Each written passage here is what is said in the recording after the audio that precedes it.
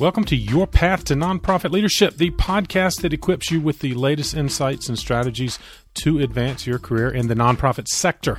I'm your host, Pat McDowell, and thrilled to have you join me for another strategic leadership conversation. Now, we're in episode number 239, and we have the privilege of hearing from a seasoned nonprofit leader, Elizabeth Cushing. Now, Elizabeth is the CEO for a national organization called Playworks, based in Oakland, California. And she shares her remarkable journey through the nonprofit sector, highlighting some of her most significant surprises along the way, as well as valuable lessons she's learned from leading a large-scale organizational growth effort, which I know will help you as you plan the future for your nonprofit.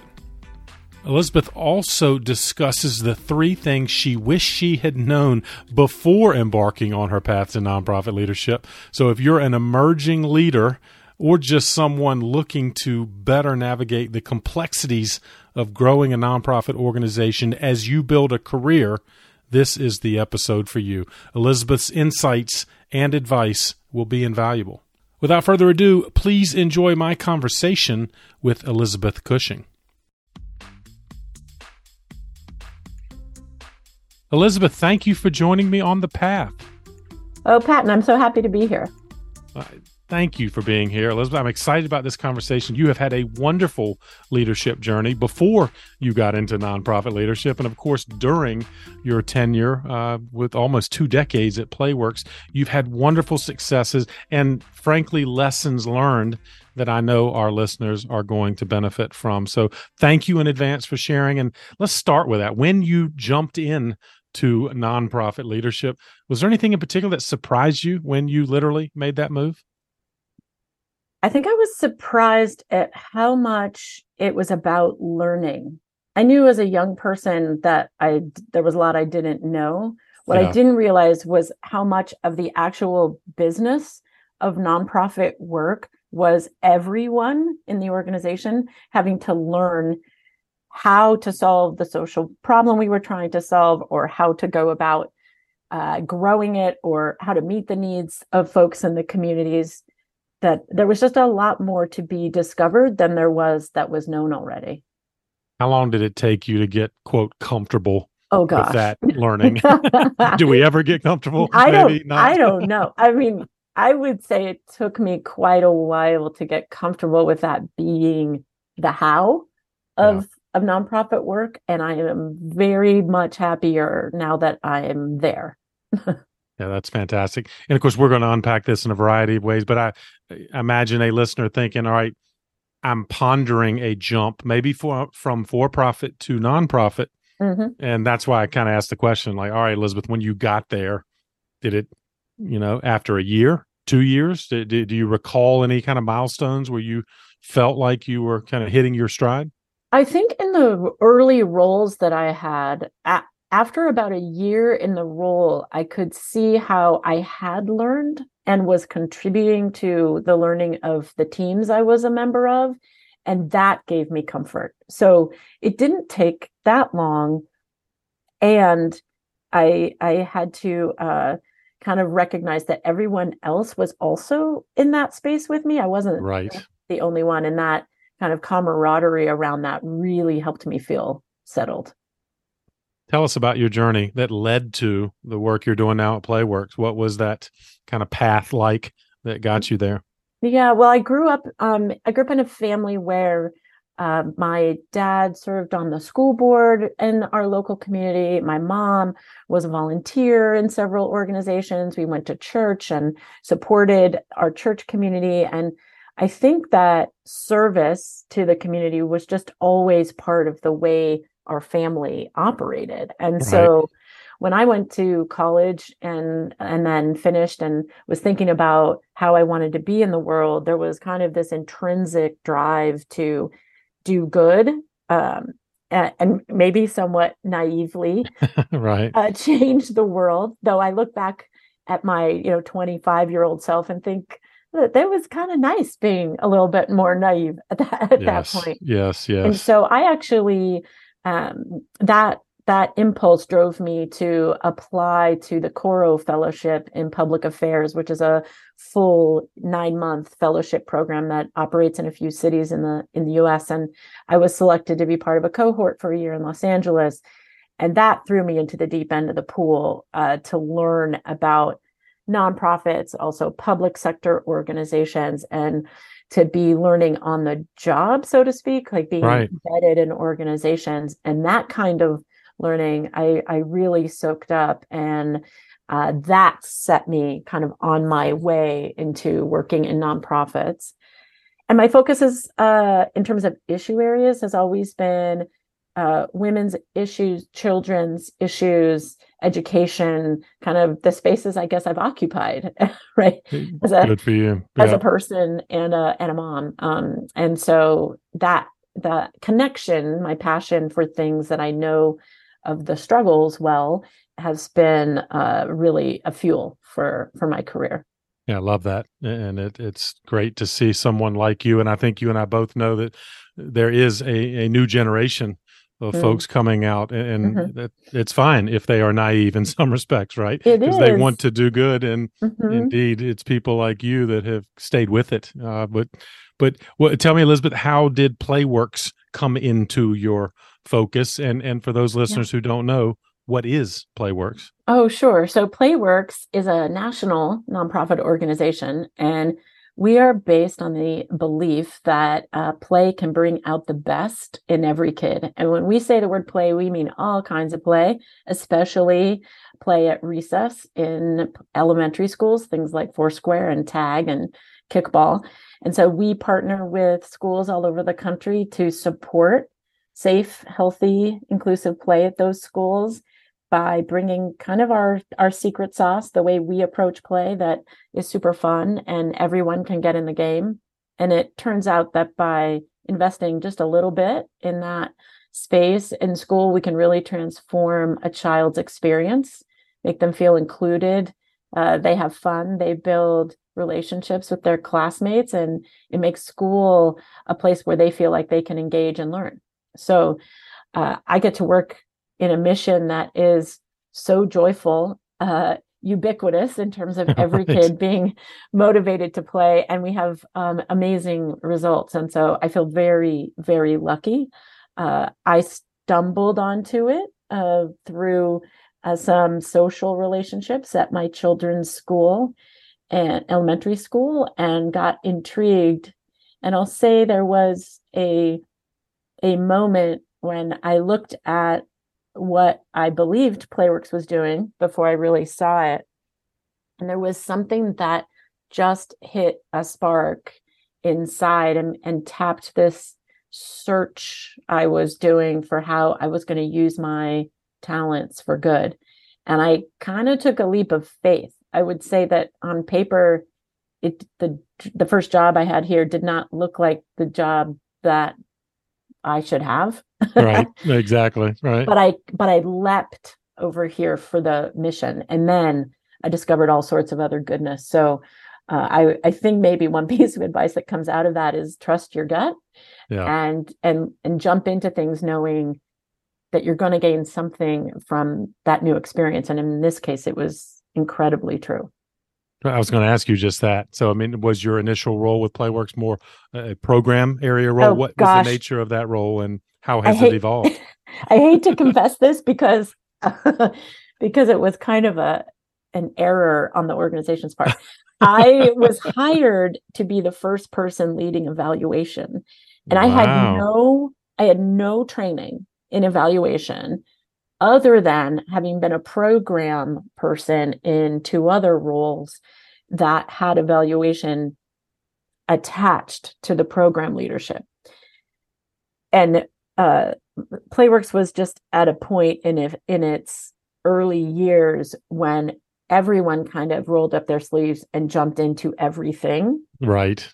So I got hired to do this that would never happen today. And if you met the director of evaluation at Playworks now, who is an expert, you would she just laughs at the idea that I was you in had that that role. title at Right. one point, right? Right. But I did jump right into that, to kind of learning it, because it was Yes. the moment when theories of change became very present in the philanthropic world, and nonprofits needed to document their theory of change. And so, knowing nothing about anything, I gathered the program folks at Playworks together and said, hey, we're going to put on paper what you know in your head and your heart about how play works. And the opportunity for them to be able to engage, speak their truth, share their expertise was so invigorating for them that they made my first piece of work look so fantastic, because I just Yes. reflected Yes. what they were doing. And we all learned what a theory of change was in that process. And then I started moving around the organization into fundraising roles and into strategic roles, eventually becoming an architect of our national scaling strategy. Well, good segue to the remarkable scaling. And so I've got several questions there. As I look at my notes, Elizabeth, what you started with 61 schools in partnership mode, and that was 2004, to nearly 2,000 in 2020. So first of all, are my numbers correct? Yeah. And all right, well then, how'd you do that? When I arrived in 2004, Playworks was, we were actually called Sports for Kids at the time. So we have since changed our name, and I learned a lot about branding through that process. Sure. But we were serving schools directly. So we had partnerships where we put one staff person in a school. All of those 60 schools were in the Bay Area. And the program was quite well developed. I take zero credit for the program itself and how it meets schools' needs. And at the time, the growth plan was limited to the Bay Area. It was largely word of mouth, which is fine, except that the founder, Jill Violet, had recently been named an Ashoka Fellow, which is a fellowship for social entrepreneurs.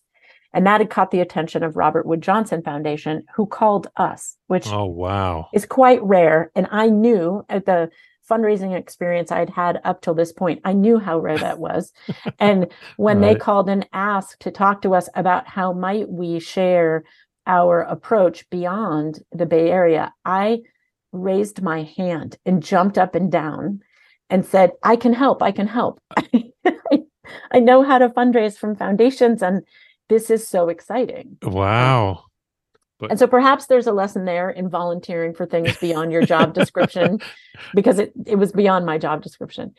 And so I was part of securing a $4 million grant from the Robert Wood Johnson Foundation to grow. Yes. And for me, the opportunity to learn by doing was incredible. And I believed that our approach could work anywhere. And that set us on literally a 12-year journey of adding new cities, placing staff in new places, moving staff around the country, making 1 million mistakes. Right. As we tried to grow.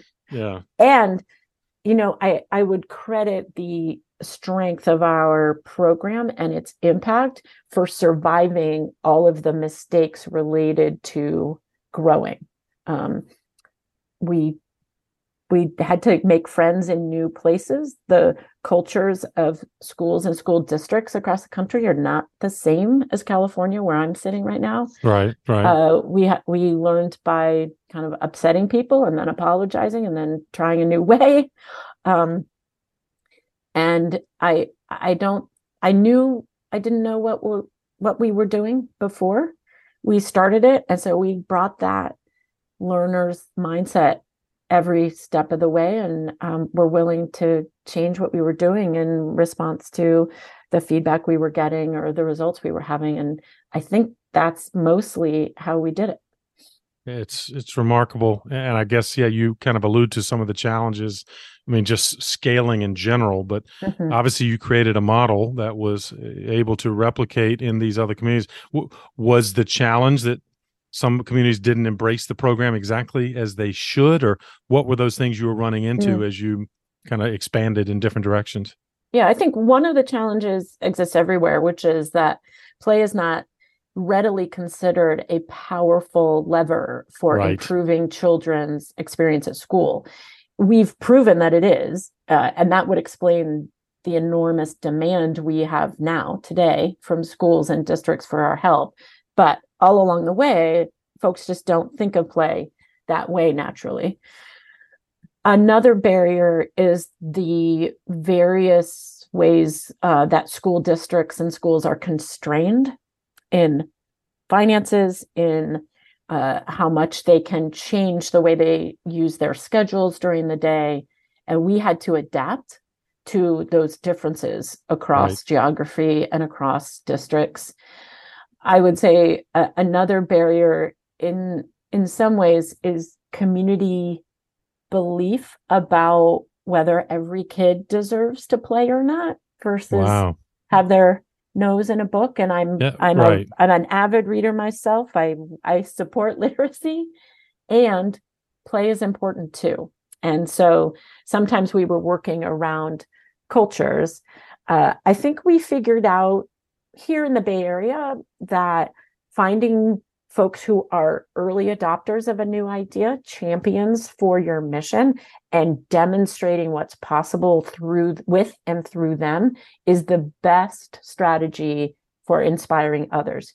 We do very little telling principals and districts what they should do, and a lot of showing them what has worked in other places. And that's how we grew, really. We would start with a group of 4 to 6 schools in a new place in Baltimore, Maryland, the first place we grew. And we'd have very good outcomes with them, great experience in the first year. And the spring of that first year, we'd invite principals across their district to come see it, because what we do is much more easily understood by seeing it and hearing from the folks who are benefiting directly. And so I think our growth strategy of demonstration and peer advocacy was really successful. It's what we continue to do to this day. It literally is the model, in essence, independent affiliates, or is there a national network, or Oh, is it train the trainer, so to yeah. speak, or Yeah. Well, how does it work literally? so first of all, we are a single 501c3 Okay. organization with Yep. employees across the country. And we made that choice deliberately, having researched the more federated model that you see with the YMCA's, Boys and Girls Clubs, et cetera, where they're separate 501c3s. And Right. we decided that the approach we bring to play, the way we play, is so critical to our success and nuanced. You know, it's humans delivering a particular way of playing, which is inclusive and fun. That we needed to control that. And so that's why we stayed a single 501c3. Nice. So we have these teams across the country, 15 metropolitan areas now. And while our origin was with one model, you know, a Playworks coach in one school full time all year long, we still do that, but that model serves the smallest number of schools. We've since expanded the ways in which we support schools, all using the same approach to play and the same foundational building blocks of how you establish the conditions for safe and healthy play to happen.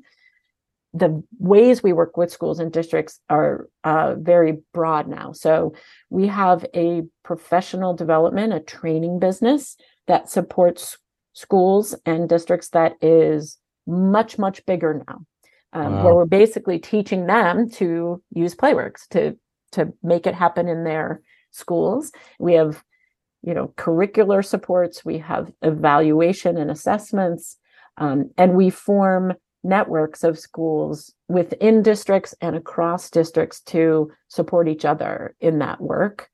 And now we've even expanded to partnerships with some of those federated organizations, the Boys and Girls Clubs and Campfire. Nice. Where we are collaboratively giving away our secret sauce to those organizations, and they are running recess in their local schools. This level of collaboration is new. It's not always common in the sector to give away the thing that differentiates you No, from you're right. other orgs. This is my new crusade in the last 4 years or so, because I believe every kid deserves to play, and Playworks is not the large scale organization that's going to deliver that directly ourselves. So we are equipping and empowering others to do it. And I think we actually could get to every kid eventually through this collaborative model. Yeah, and it's the generous spirit, frankly, that you're bringing to your organization. Because there are organizations, you and I both know, that probably would keep it in house and take credit for it, right? Right. And they want to assure their constituents that they are doing it and getting credit. But so was it 4 years ago? Was there an aha moment? Not that you haven't always been generous, but you mentioned 4 years. What changed that allowed you to start the crusade? Well, it's a good story, actually. And there's even, there's a journal article that references this. So we were grantees of the SD Bechtel Jr. Family Foundation, which was about to spend down, meaning they were going to spend all of the money they had set aside for the foundation and end their grant making. Right. And they had a lot of money. So in order to do that, they offered an opportunity for 13 national organizations to receive large grants and to join a cohort that met in person twice a year for 4 years to share best practices, to learn together, to try to talk about the needs of America's children together, which was very generous of the foundation to make this possible. So I found myself in rooms with the leaders of Boys and Girls Clubs of America, YMCA, 4-H, Big Brothers Big Sisters, Campfire, and more. Relationships that started obviously there, right? And have continued in some cases. Yeah.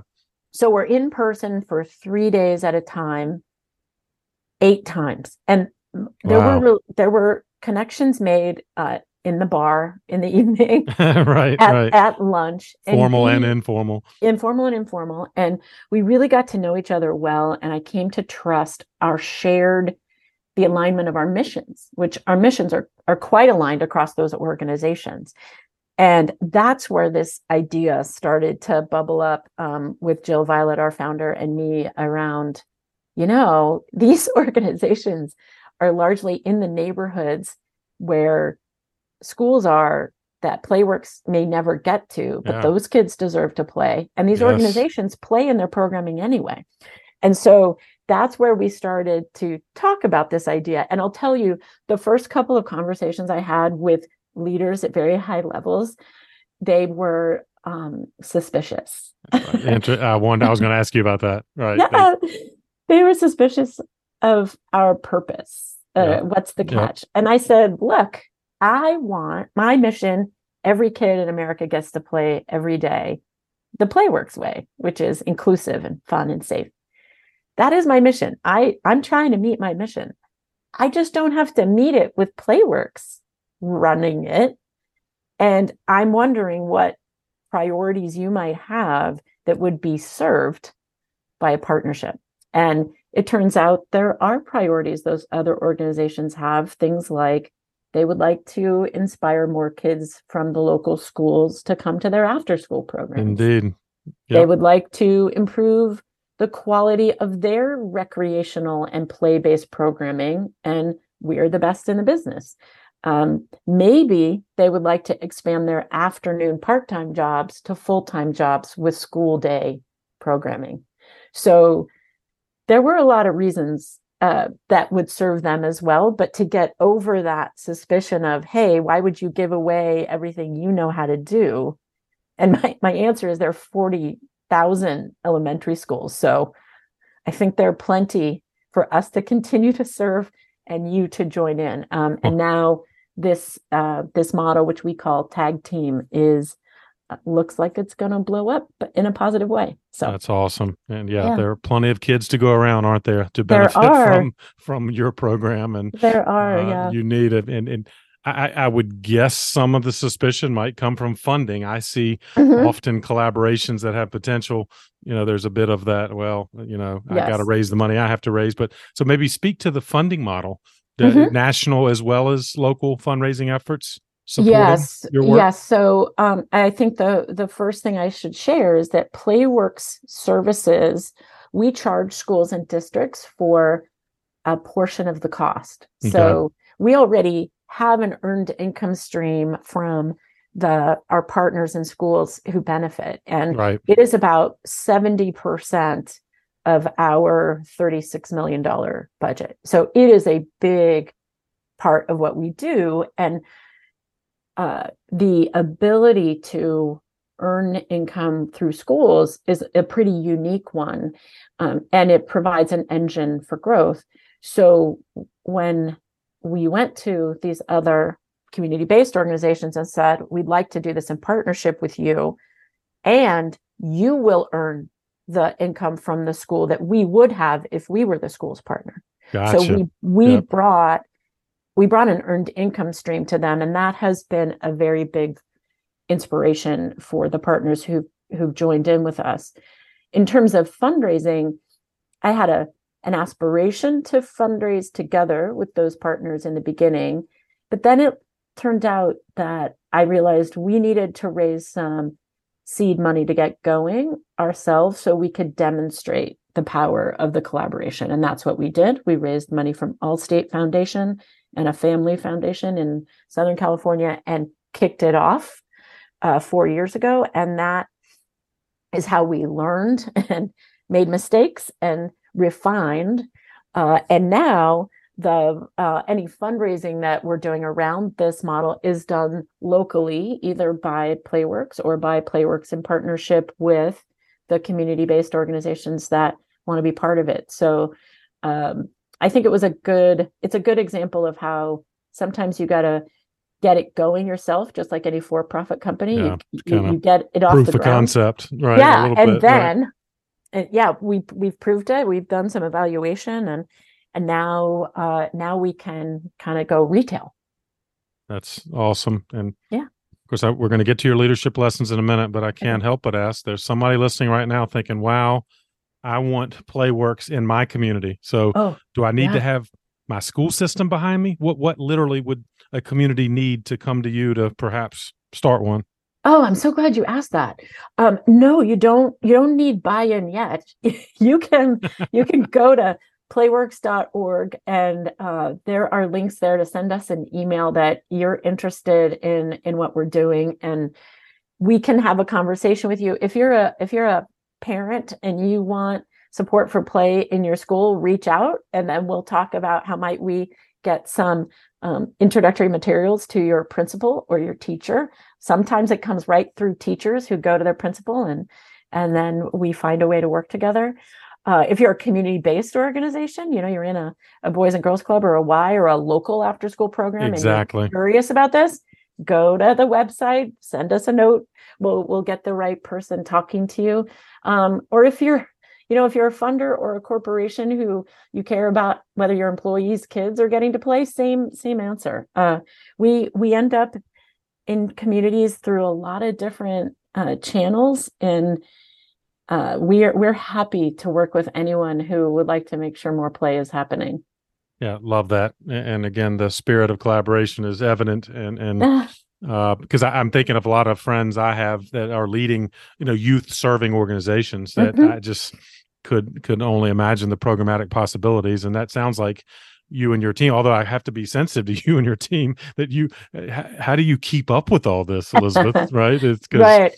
everybody, you've got limited amount of time. Yeah, I was just on a call with one of our leaders of the tag team partnership, and I'm out talking about it a lot. And I said, hey, I think you got to be prepared for a lot more interest over the next 6 to 9 months, because I'm talking about it publicly more and more. Exactly. And I think we have figured out how to do this as efficiently as possible. And we can sequence folks getting started at different times in the year. It doesn't have to be a school year start. There are ways that being a single 501c3 enables us to pull staff from Portland, Oregon, who run down to Arizona for a couple of days to help if the deluge of demand is so high. So we have ways of managing the flow of need. And so I think we can do it. And so you said you're in like 15 markets or communities now? We have 15 markets where we run programs direct with staff who live in those communities and work in schools in those communities. Our training service is available anywhere in the US, including Alaska and Hawaii. We send trainers into communities who deliver our services and then stay in touch with those schools, providing coaching, even coming back for refresher training. So we're running programs, including Tag Team, the partnership one. We currently have our pilot partnerships with Campfire are in Kansas City and Anchorage, Alaska. Neither state has any Playworks employee in it full time, but we are able to come in and work with the Campfire and the schools and get it off the ground. So literally any of your listeners anywhere could reach out and we would find a way to support them. Yeah, that's wonderful. And again, delighted to lift this up in multiple ways, but certainly the show notes for this episode are going to give our listeners a direct line to Elizabeth and her team. And I now, though, want to transition to, you're a wonderful example, Elizabeth, of lifelong learning, literally, and you've applied it, and now you're scaling it and sharing it. But you've learned some great lessons, and I'm excited for our listeners to learn. And I'm going to quote you on a couple of phrases you've used that I think represent these three particular headlines that maybe you would share as advice. And the first one is this: leadership is not just telling others what to do. So what do you mean by that, or what lesson did you learn that reflects that headline?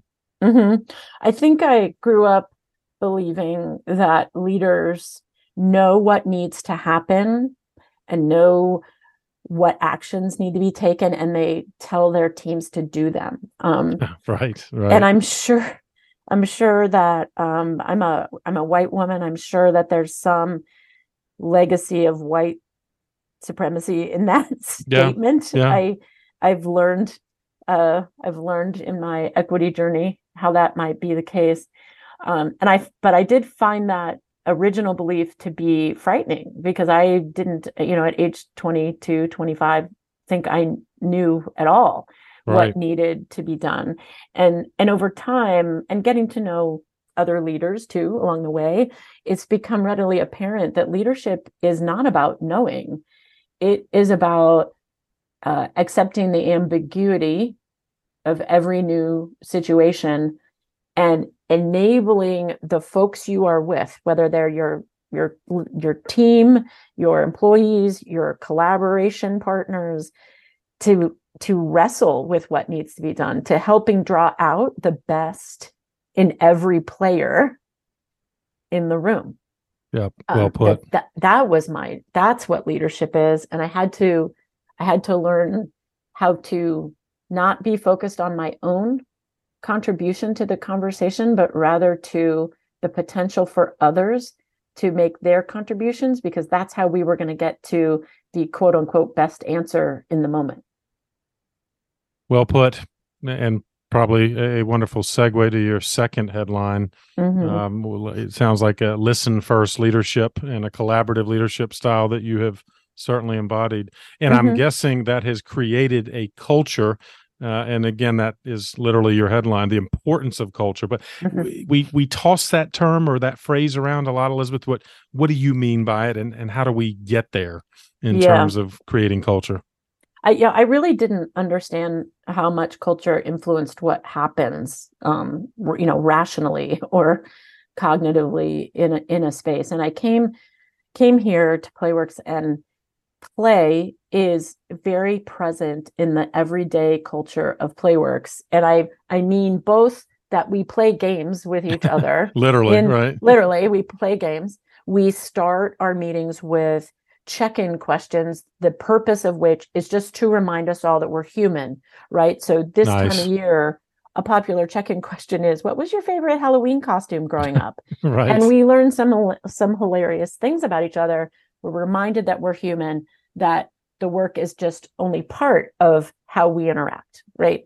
But play also is an adaptive behavior. You make a mistake and you get out, and then you try again and you try something else.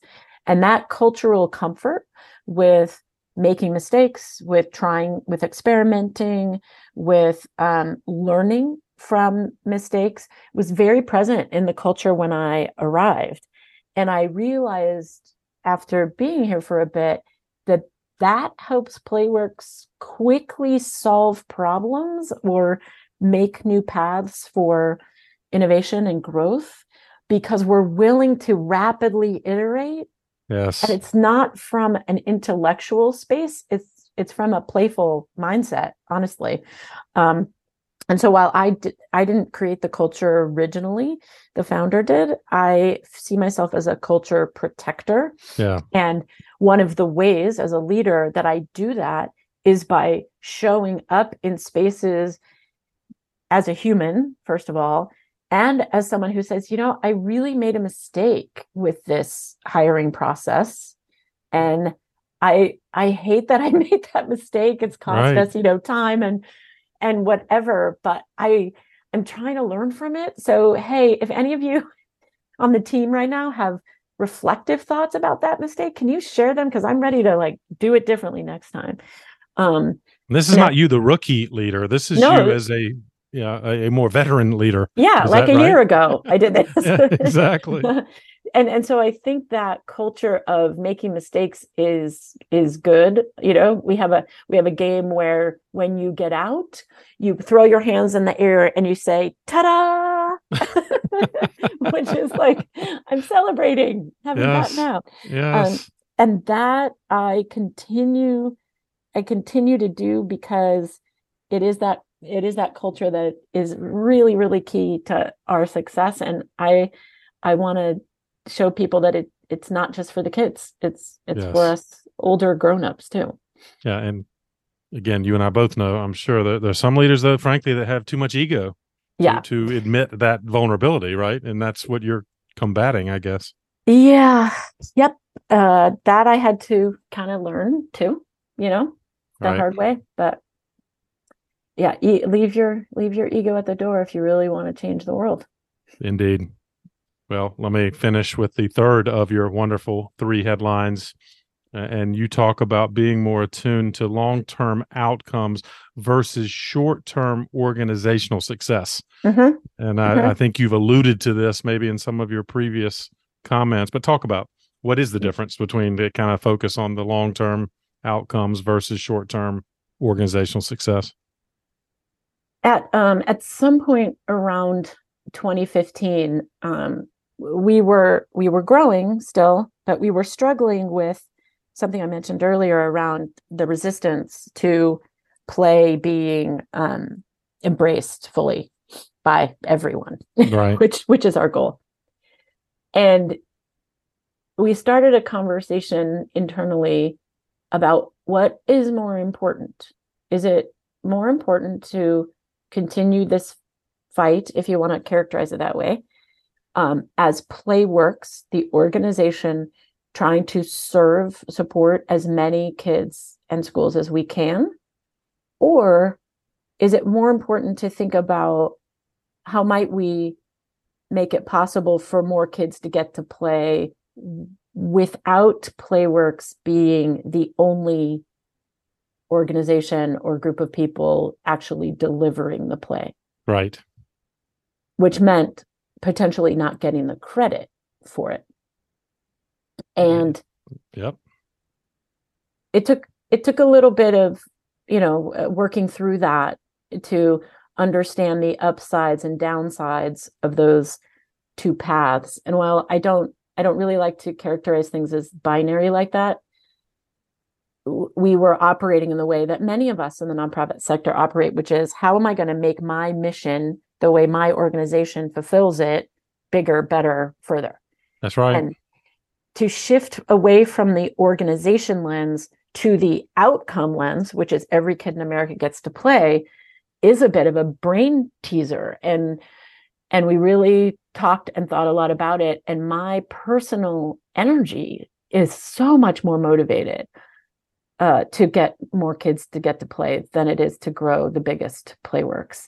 And that, making that shift, and we had to engage our board in that conversation and staff in that conversation, and we were talking in very abstract ways, which made it hard for everyone, ultimately influenced and continues to influence the decisions we make, because we're no longer trying to ensure our organization gets as big as possible. We're trying to make sure that play, and the way we espouse that play, is happening in as many places as possible. And that was, setting aside ego for sure. And it's hard, because human beings come together to work for something, and they want to see the outcome of their labor. And I do too.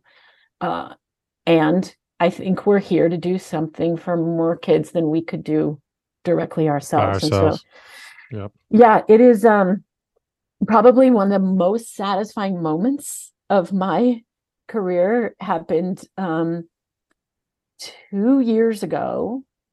Is that right? 2 years ago.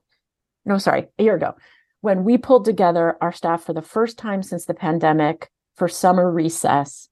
And we were talking about, how we survived the pandemic and how many kids were getting to play now because we were still here and we were growing. And I invited the staff to imagine the 50-year anniversary of Playworks. Interesting. Out in the future, 2046.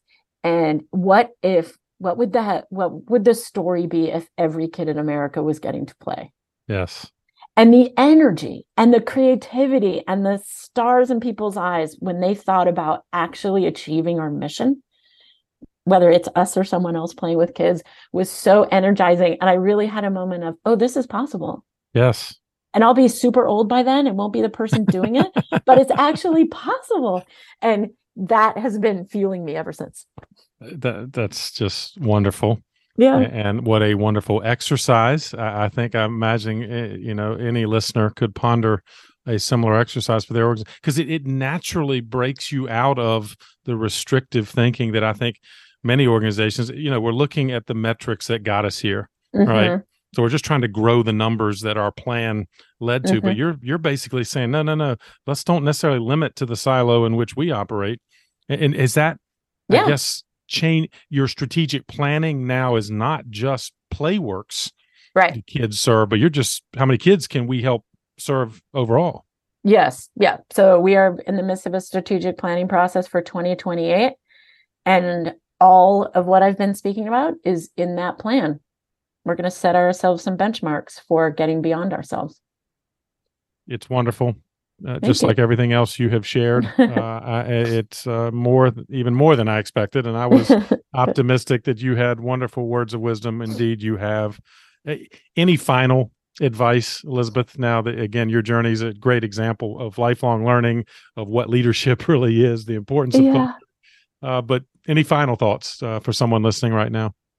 I would say, with the benefit of hindsight, I mean, I'm 57 now. I've been doing this a long time. Is take seriously, the mission that you attach yourself to and its importance. Don't take yourself too seriously. You will limit your ability to learn if you are seriously focused on proving, what you know. You will limit your ability to have authentic relationships with your colleagues and collaborative partners if you're too seriously focused on showing your value to them. And you probably will miss some creative impulses that you might have if you're just too seriously focused on being right. instead of being curious. And I feel like I lucked into being in a playful organization, which pushed me to take myself less seriously, probably more than I could have done it on my own. But I wish someone would have told me this a long time ago. I might have, I might have approached those earlier jobs with a little bit of a lighter heart and more energy for discovering what was there. Well, wonderful advice. And while, yes, we may have wished to have it sooner, you have paid it forward. So there is someone listening that is early in their leadership journey. And indeed, I know they will benefit from this. So Elizabeth, thank you again. I have one parting gift, if I could seek from you. Sure. And of course, you knew this was coming, but maybe a book that has been meaningful to you that you'd recommend to our listeners. Yeah, so I'm going to be very selfishly promoting of play itself. Sure. Our founder, Jill Violet, wrote a book just a couple of years ago called Why Play Works. It's very short. What I love about this book is it tells stories about the human experience of playing and the various benefits of it that go way beyond the physical activity benefit or the joy to real human relationships. And it's a fun read. So Why Play Works by Jill Violet is the book I'm going to recommend today. Delighted to lift that up. It is absolutely appropriate for the conversation and the leadership journey that you have been on. And so excited to put that in the show notes. Of course, I'm going to encourage our listeners to check it out. And speaking of the show notes, Liz, where can people go to find out more about you and the great work you're doing? Sure. So playworks.org. You can find out about our organization. I am on LinkedIn and happy to talk to anyone about my experience or the experience of our organization. So reach out. Perfect. We will link it up. Encourage all of our listeners to check it out and connect with you as they are able. And for all of this, Elizabeth, thank you once more for joining me on the path. Oh, you're welcome. Thanks for letting me reminisce a little bit.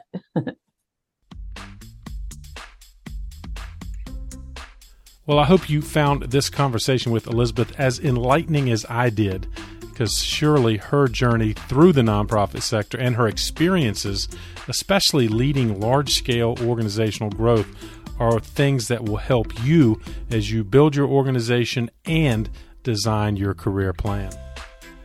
Now, for more information about Elizabeth and Playworks, as well as additional resources she and I discuss, make sure you check out the show notes for this episode. It is number 239. Just go to the podcast page at pattonmcdowell.com, and there you will find a wealth of information to help you on your path to nonprofit leadership.